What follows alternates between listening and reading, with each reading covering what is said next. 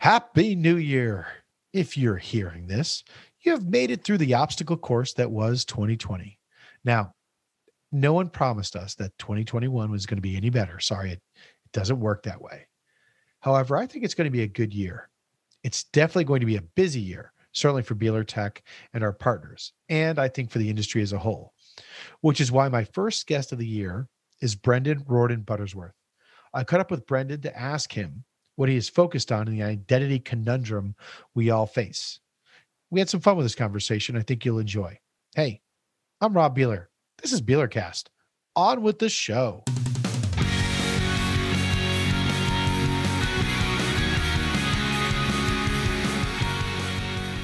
All right. Excellent. Okay. So I am here with Brendan. So Brendan, let's catch up. It's been a while, seen you in person in a long time. I've noticed some recent calls we've been on that the white sunglasses are gone. Whatever happened to the white sunglasses? Well, I just wasn't getting the supply anymore. I mean, I did my time at IAB, and seriously, my first trip with IAB was going down to their annual leadership meeting, and there was a pair of white sunglasses in my hotel room, and I put them on because I needed to keep my long hair out of the way. Yeah. And it became a thing. The suit, the sunglasses, that was the style that just came real natural for IAB. And 7 years after that, I'm like, I need a break. I need to move on to the next phase of life. And I need to find what Zach was it.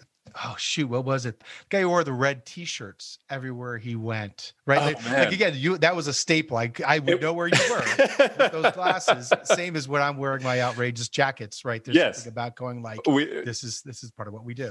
We all need a personal brand, and I'm trying to figure out my next one. With this consulting thing that I'm doing these days, but it is definitely that. I'm looking at your website, Beeler.tech, and loving the personality that you've put into that. It's not just another Squarespace blog.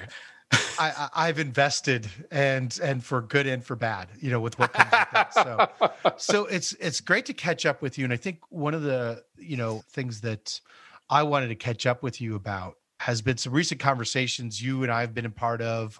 David Cohen has been kind of bringing us together to talk about these things. And it's just, obviously this is such a critical time right now in terms of the infrastructure, the technology, however you want to put it, around our entire space, right? From identity to just the decisioning and so forth. And I know you've been focused on this, which is what I love, because I'm the bounce around all the topics guy.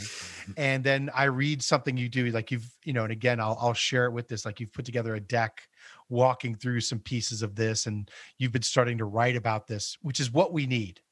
Right. We need someone to sit there and wrap our ideas around. So that's why I want to do this podcast with you, just get you on the line, and let's talk through some of this and what you've been focused on. So tell me about some of what is going on right now that you're putting your most mental effort toward and trying to solve.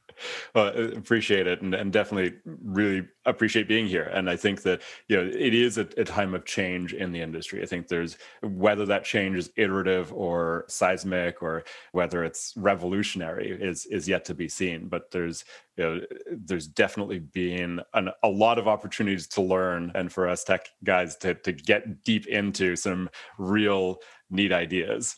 Yeah, well, I like that you're not starting with apocalypse, right? So that's the headline piece of this. There's a lot. Again, I think that there's definitely major change, right? But to kind of hear you sit there and go like, well, there's little way that we might want to just sit there and think about that we could do that. So where's that thinking, and where's that your conversations led you to? So the big one these days is the rug being pulled out of identity, out from under us with regards to identity. That third-party cookies, which have been such a staple in the industry, such a foundational piece for everything, are going away. And the way that impacts measurement and anti-fraud and targeting and all those different scenarios, suddenly that key piece that tied everything together is on track to disappear. And it's one that when Safari was saying, "Well, no, you can't have third-party cookies," that was an impact, but it wasn't that bad because Chrome was doing it, and Chrome has a bit of market share still. Right. Well, anyone that was buying based off those cookies just shifted to Chrome, and the supply is there. Yeah, you don't feel it. but Publishers felt it, by the way. Publishers could tell you exactly what by browser what their revenue numbers look like. So yeah. And this is the change now that Chrome has gone and said, look, they're going away, and so there have been a growing number of solutions out there that are saying, well, here's how you go from third-party cookies to a cookieless or an alternative to cookies type solution. And there's been a lot of interest in understanding exactly how those solutions work. And I think the identity deck that I put together and the conversations that we've had within the groups that we both overlap in have really been about that, of understanding what can be done and how it's probably being done in that space. So diving in, there's really, if you don't have cookies, there's really only a few ways of having a consistent identifier across websites, and those are you can do fingerprinting, which people have been doing for a long time, but it's not great. Right. Yeah, I was going to say, like, is this where I jump in with a comment and go like, well, that's not, that's just a matter of that's on the cutting room floor at some point, right? At some point that, but again, people will come up with ways, to fingerprint without saying fingerprinting, but yes. Yeah. Yeah. But it is, when it comes down to it, it's probably knowing that they're the same person or, the same household or that type of thing. We had Digitrust doing some good things, but they've tapped out and said, no, without special dispensation to be an identity cookie, we really can't keep doing things. And outside of that, you basically have to go out of the browser to get identity. And the sneaky ways of doing that aren't viable. There's no Flash local storage anymore, right? The HTML5 spec, the loopholes were discovered and closed. So there aren't sneaky ways of doing it. So the main way that I've seen companies moving to offer cross-site tracking identifiers is through hashed emails. Mm-hmm. And it's just like you conceptually what you're doing is, instead of the server saying, hey, can you hold this cookie identity for me? The website is saying, hey, you human, can you in your brain hold this identifier for me and identify yourself across the different interactions? So that's the fundamental when you look at what the Trade Desk is doing with their UID system. That's a hashed email system. What LiveRamp's authenticated traffic system, ATS, it's authenticated traffic. Yes, ATS. System. Oh, don't ask me. All the different offerings in the space are really thinking about how do we go to that place where there's a hashed email? We're asking the user to re-identify themselves across different publishers. Yeah, and that's right. And but it's somewhat problematic as well, right? I think that's the part that I think that's what you and I want to kind of talk about, are some of the challenges to that, and the fact of kind of what's left over. On one hand, right, it makes sense that I primarily use a few email addresses. Some people probably use one. I think anyone in our space probably is using a few. There's just volume and control issues that you get. And obviously it's a identifier that I, as a user, I can remember my email address. Therefore I can enter that in. A password thing, to kind of to help me can remember kind of what I've done there, and I'm in. And so it's not the heaviest lift to ask someone to again re-register or go through anything else. Yeah. Right. So it's a part of my digital identity or persona, as I have this email address, and it's the one I use for when I'm surfing. Let's just say the top web, the news sites, so that it makes sense. Yeah. And I have recently installed a mail client for the first time in years, because I'm managing, more than more than a handful of email addresses as, you know, it turns out, you know, well, I've got, you know, one with one client, I've got, you know, we end up with more email addresses, and that gives me more opportunity to use a different one on a different site. And there is definitely work on, you know, on registration systems and synchronizing. Like if you've got a subscription, even if you've got a different email address, if you've got payment information, there's the possibility to create an identity graph based on, you know, mailing address or, you know, other registration data, payment information that would allow any of these, you know, more advanced systems that are doing email hashing to do a better identity graph. Which, and when I hear you say that, and I think this is where we'll dive into some of this.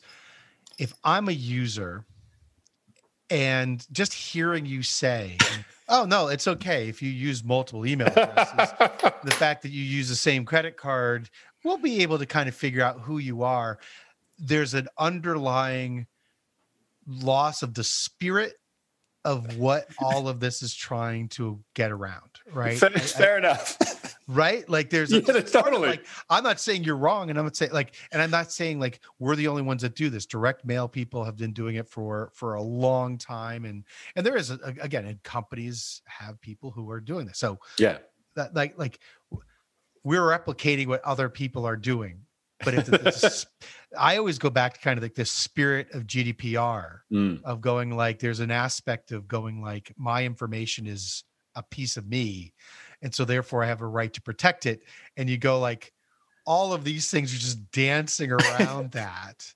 And again, it all come down to the value exchange, right? Yeah. That we have to sit there and establish. But there is certainly like a challenge of sitting there going like, when I hear you say that, I'm like, is that one of those slippery slopes that we're it totally is. It totally is. And there's one concept that it's on the back of my mind, and it's one that is coming forward, and it's about, you know, what are, if you're doing those identity graphs, if you're a company that is making targeting information or, you know, other information used by advertising, if you're making that move around in ways that are unexpected to the user, what's your responsibility to moving like consent around and opt out and deletion under CCPA? Like, you know, those things are.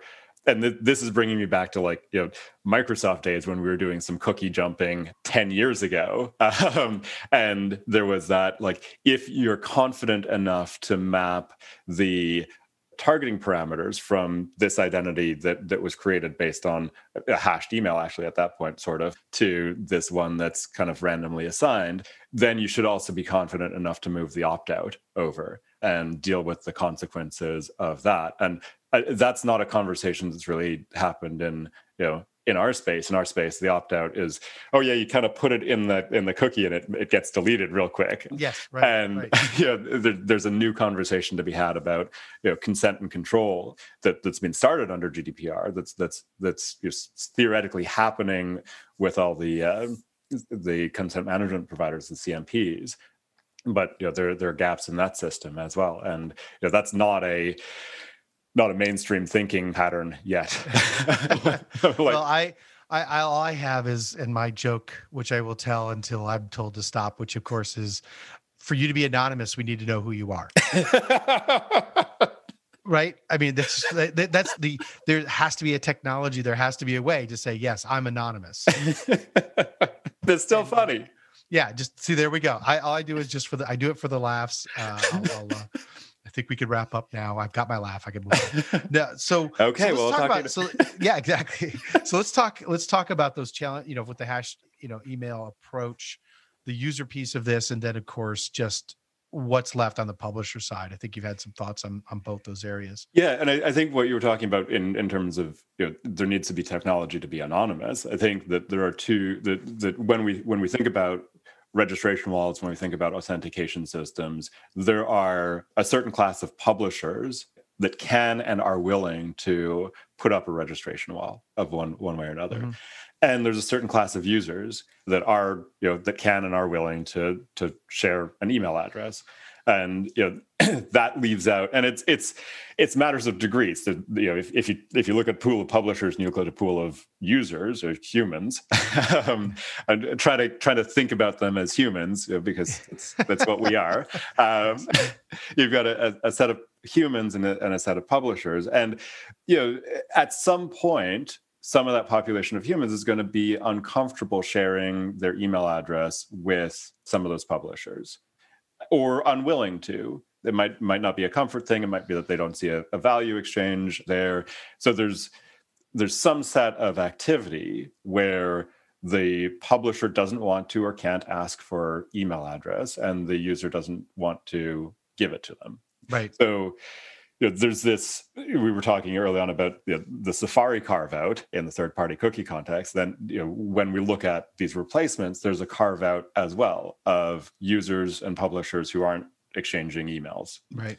And so that leaves a gap where it isn't technology, but it's just somebody saying, no, I don't want to share an identifier. And the opt-out is kind of easy because you just don't. But I think that leaves a great opportunity for technology to come in to improve the advertising experiences there. And I think there's a big history of some attempts in that space. And some of the work that I'm doing, one of the consulting gigs that I have right now, is thinking about that space exactly. And that's the development of a targeting profile on the device itself.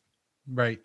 So I do want to talk a little bit about the registration piece, because I think you're right. And what to me is real interesting, literally just first time having this thought, so we'll see where this goes, is who loses is like the middle class of publishers, right? Because there are sites that you trust inherently that they're going to, it's worth it for me to give some of my information to, like an email address, to any other information.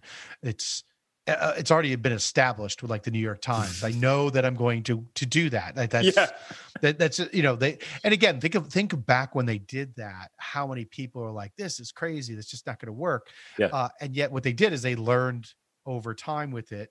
And now everyone else is going, hey, I've got a year to stand up an entire relationship with my users that requires them to do this.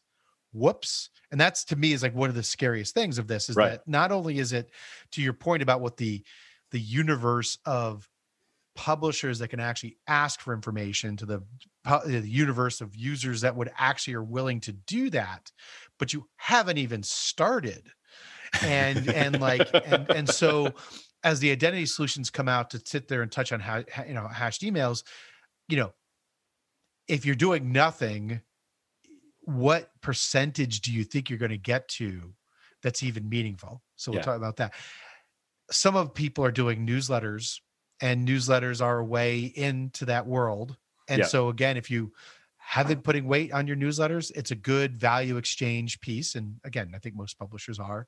But to me, there's a part that has come up on a couple of my earlier podcasts related to this, has been this requirement for publishers to have a conversation with users in a new way. And gasp, it isn't one size fits all. Right? Like, you should know whether I've been to the site, again, as long as the tracking allows it to be done.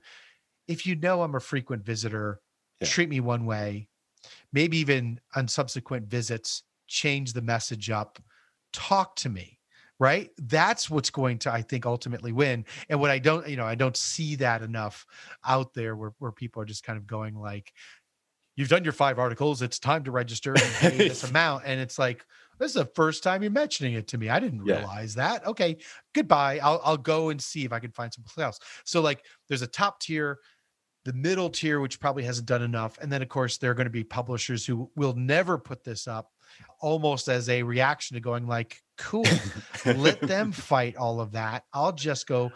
And by the way, I won't invest as much into content creation. I'll just copy what they're doing. Right. That's like, there's a whole segment of publishers that's arbitrage and playing the game of publishing that they do. So that to me is like a kind of a challenge with this, in that middle class, the loss of that group to me is critical. Yeah. Right. Because that's the internet being the internet really well.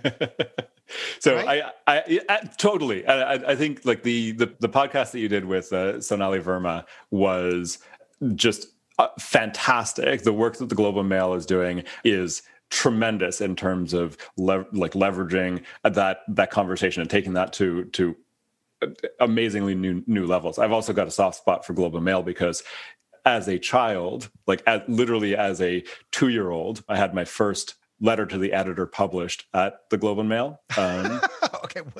Because why are we doing a podcast about you at 2 years old writing into a newspaper? Well, maybe I guess we'll have to do another episode. So my dad worked for the Canadian government in Canada, and in order to criticize the government without it getting traced back to him, he would sign my name in his letters to the editors. Okay. So again, I feel another episode coming on. I think it has nothing to do with ad technology. We'll get there. All right. But yeah, there is that middle class of publications who can't build an AI system to evaluate their users, that do have an investment in content, but have been not investing so much in ad technology or in customer relations. But it is one of those ones where we can talk about programmatic until the cows come home. One of the problems that's done is it's really easy to put programmatic advertising on your website. So you don't need, as a publication, to invest in having expertise in-house. And that is a major gap that we're going to see now, going forward, because there is a growing need to have technology in-house to have that conversation with the audience that's coming to view the content. Otherwise, you're just going to the easiest solution, which is probably not going to be beneficial for you long term. Well, I've kind of long said, right, like if you just do the minimal amount, the least amount of money you can make, right? There's putting some effort behind all that. So let's talk about, in your mind, that I think we've kind of established that publishers are going to have authenticated traffic and they're going to have non-authenticated. I think it's getting socialized enough that people are going to realize that it's 5, 10, and some people get to 15% of authenticated. I mean, I keep hearing people talk about those numbers. So what about the rest of it? What are your thoughts in terms of trying to assign value to that non-authenticated thing, or at least be able to transact or target or where have you been thinking about it?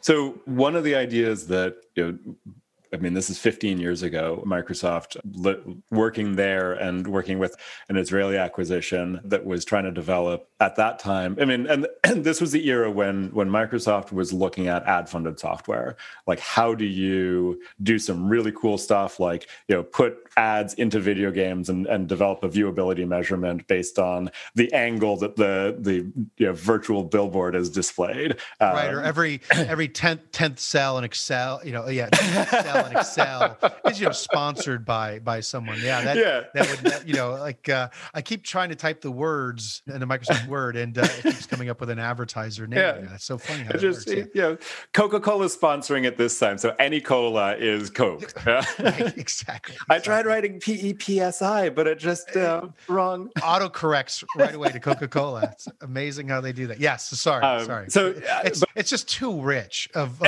material for me on this. Okay, so yes, Microsoft during that time. Microsoft during that time was looking at how do you do ad-funded software, and there are a lot of challenges to offline measurement and trusting that things were going well, that nobody was defrauding things, and actually getting buyers interested. But one of the projects that was happening at the time was figuring out whether a local advertising profile could be created. So understanding the user interests based on what they were browsing, potentially asking them questions about preferences or demographics, geographic location, all of those things that they're inferred these days in third-party tracking systems, but building that profile locally.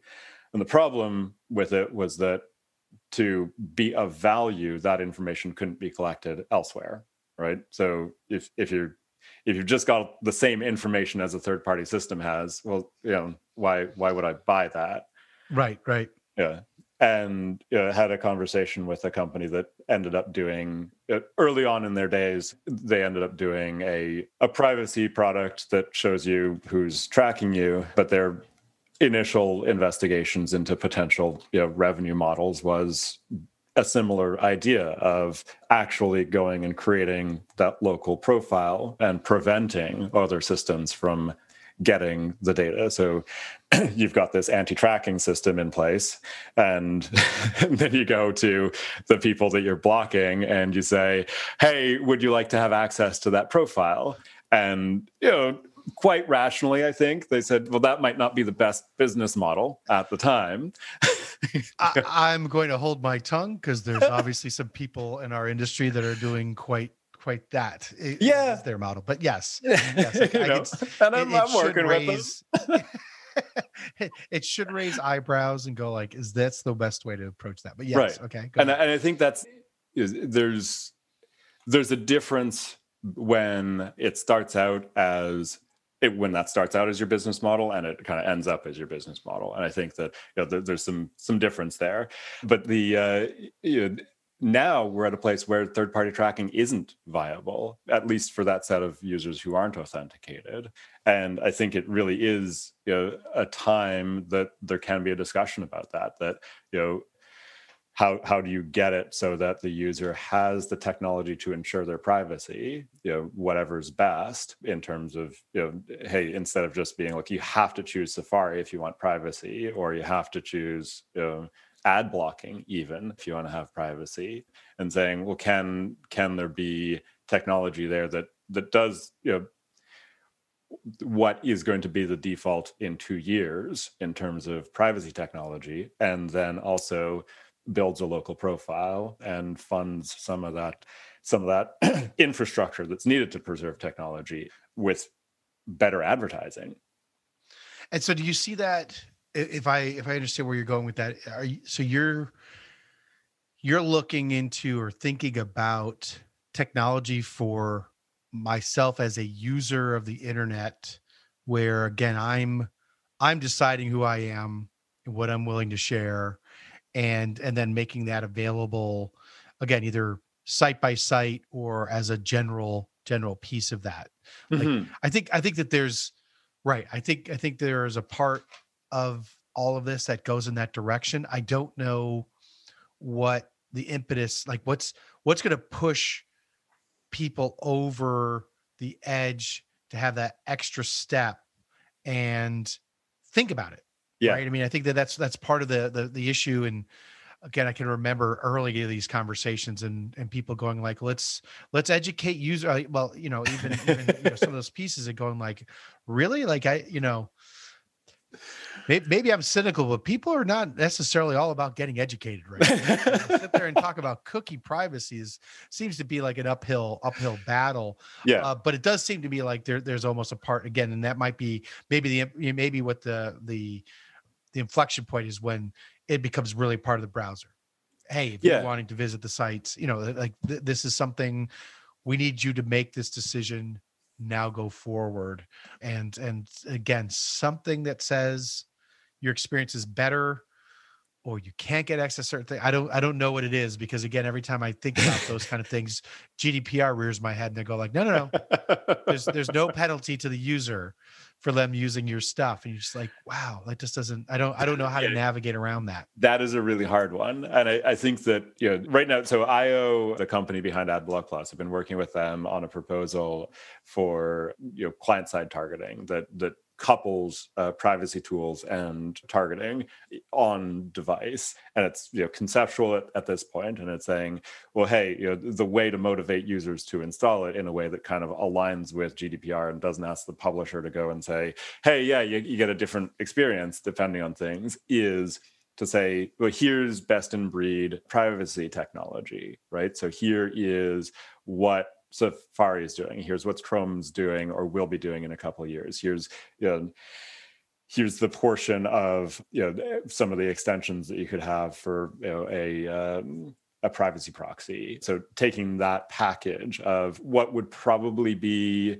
either best in breed in a year or two, or what you'd be paying a couple bucks a month for, and saying, here's, and you can talk about this, right? Like, so make sure you remember that this is being recorded. It's going into a podcast. You started talking conceptually about what you're doing, and I was like, I wonder if he's off the reservation. Okay, good. No, I'm clear. They're okay. They're okay with me. The piece is actually on GitHub.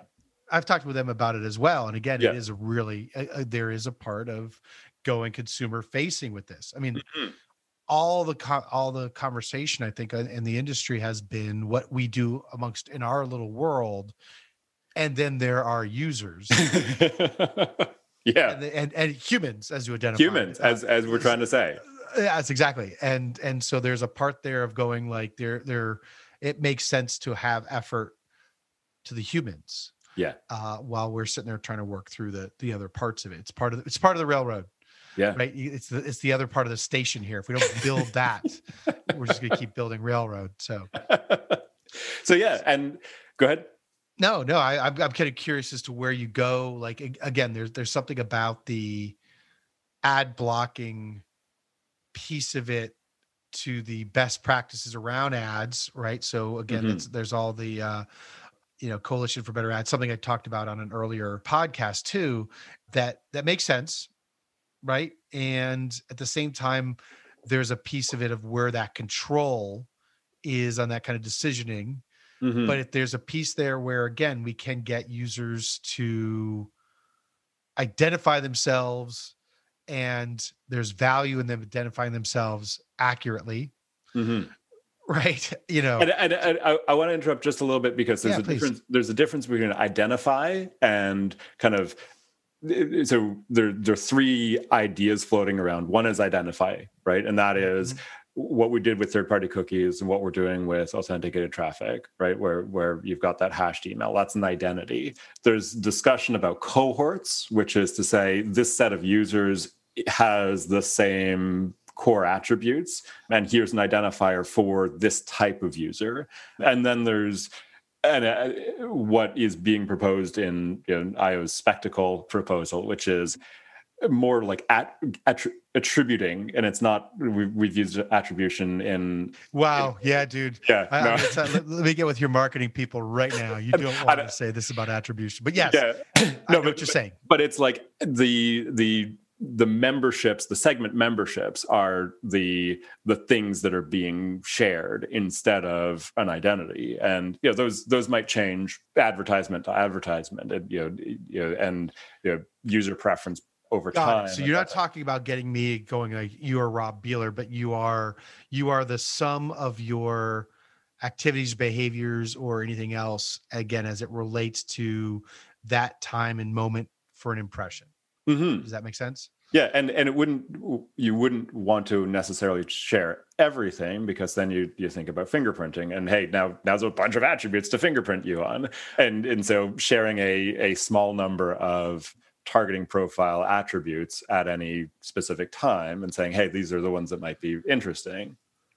Yeah, it's where my mind goes with that real quick on it is as someone who still has to deal with RFPs from major agencies, there is an aspect that things always still wind up heading toward demographics, age, gender, household income.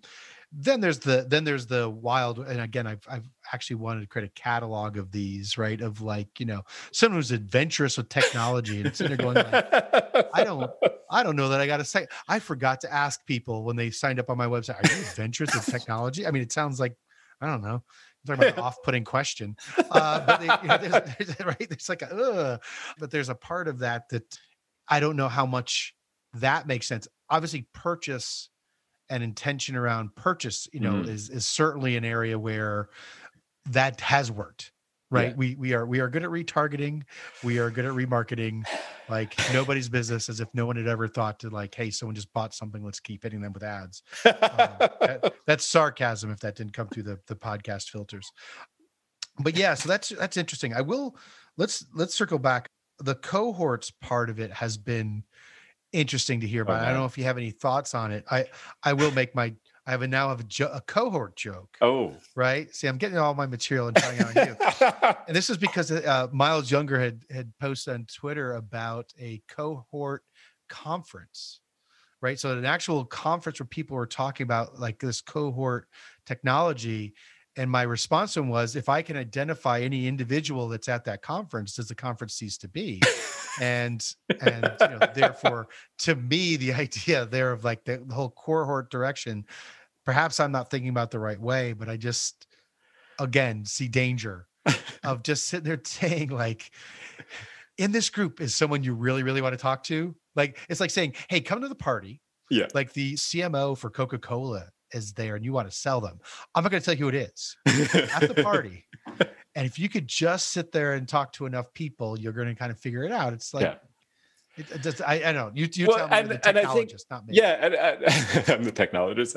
I laugh at that a little bit. I'm the guy with the with a bit of background in technology, but not So one of the people I've worked with on a couple of different projects, Don Marty, was with Mozilla for a while. It was with another group now. Posted a great teardown of cohorts, which is to say, like, let's just do let's do a browser plugin to share cohort ID, and everybody use the same one. That is, it's a great one. But I think your party idea is like, is how events are sometimes sold, where it's you're not saying this the CMO of Coca-Cola is going to be there, but CMOs from large companies are going to be there. This class of users and this class of titles from this class of business is going to be present at this event. And so I think there's a foundation that's in the thinking about cohorts, which is it's founded in real world practices, where there's definitely it's taking those marketing parameters and saying, hey, this is the way of potentially doing it, but there's a lot of flaws to it, as will be with any of these new. Right, absolutely. Yeah, we don't have 15 plus years of trying to break it and fixing the ways that people have figured out how to break it to get through it, and that's going to be the as we talk about. And we said we weren't going to talk about the seabirds, turtle dove, and all those ones. Yeah, we'll always save an episode for all the species that are coming out. All I will say is this: is that my solution will be called the blue-footed booby.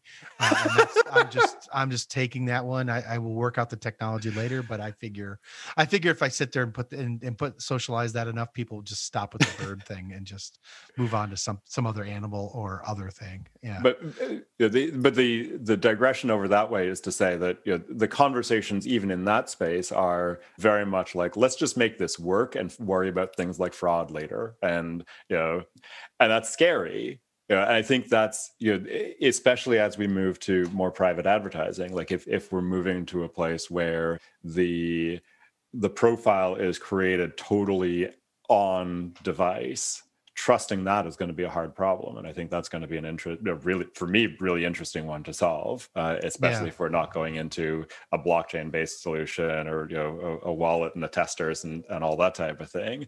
Like finding the balance of technology that you can trust will have a low enough level of fraud, while also being sufficiently valuable that that advertisers want to buy against it, is going to be a challenge. And I think that getting feedback, getting some brains thinking about that is where we want to be, because there's definitely challenges coming.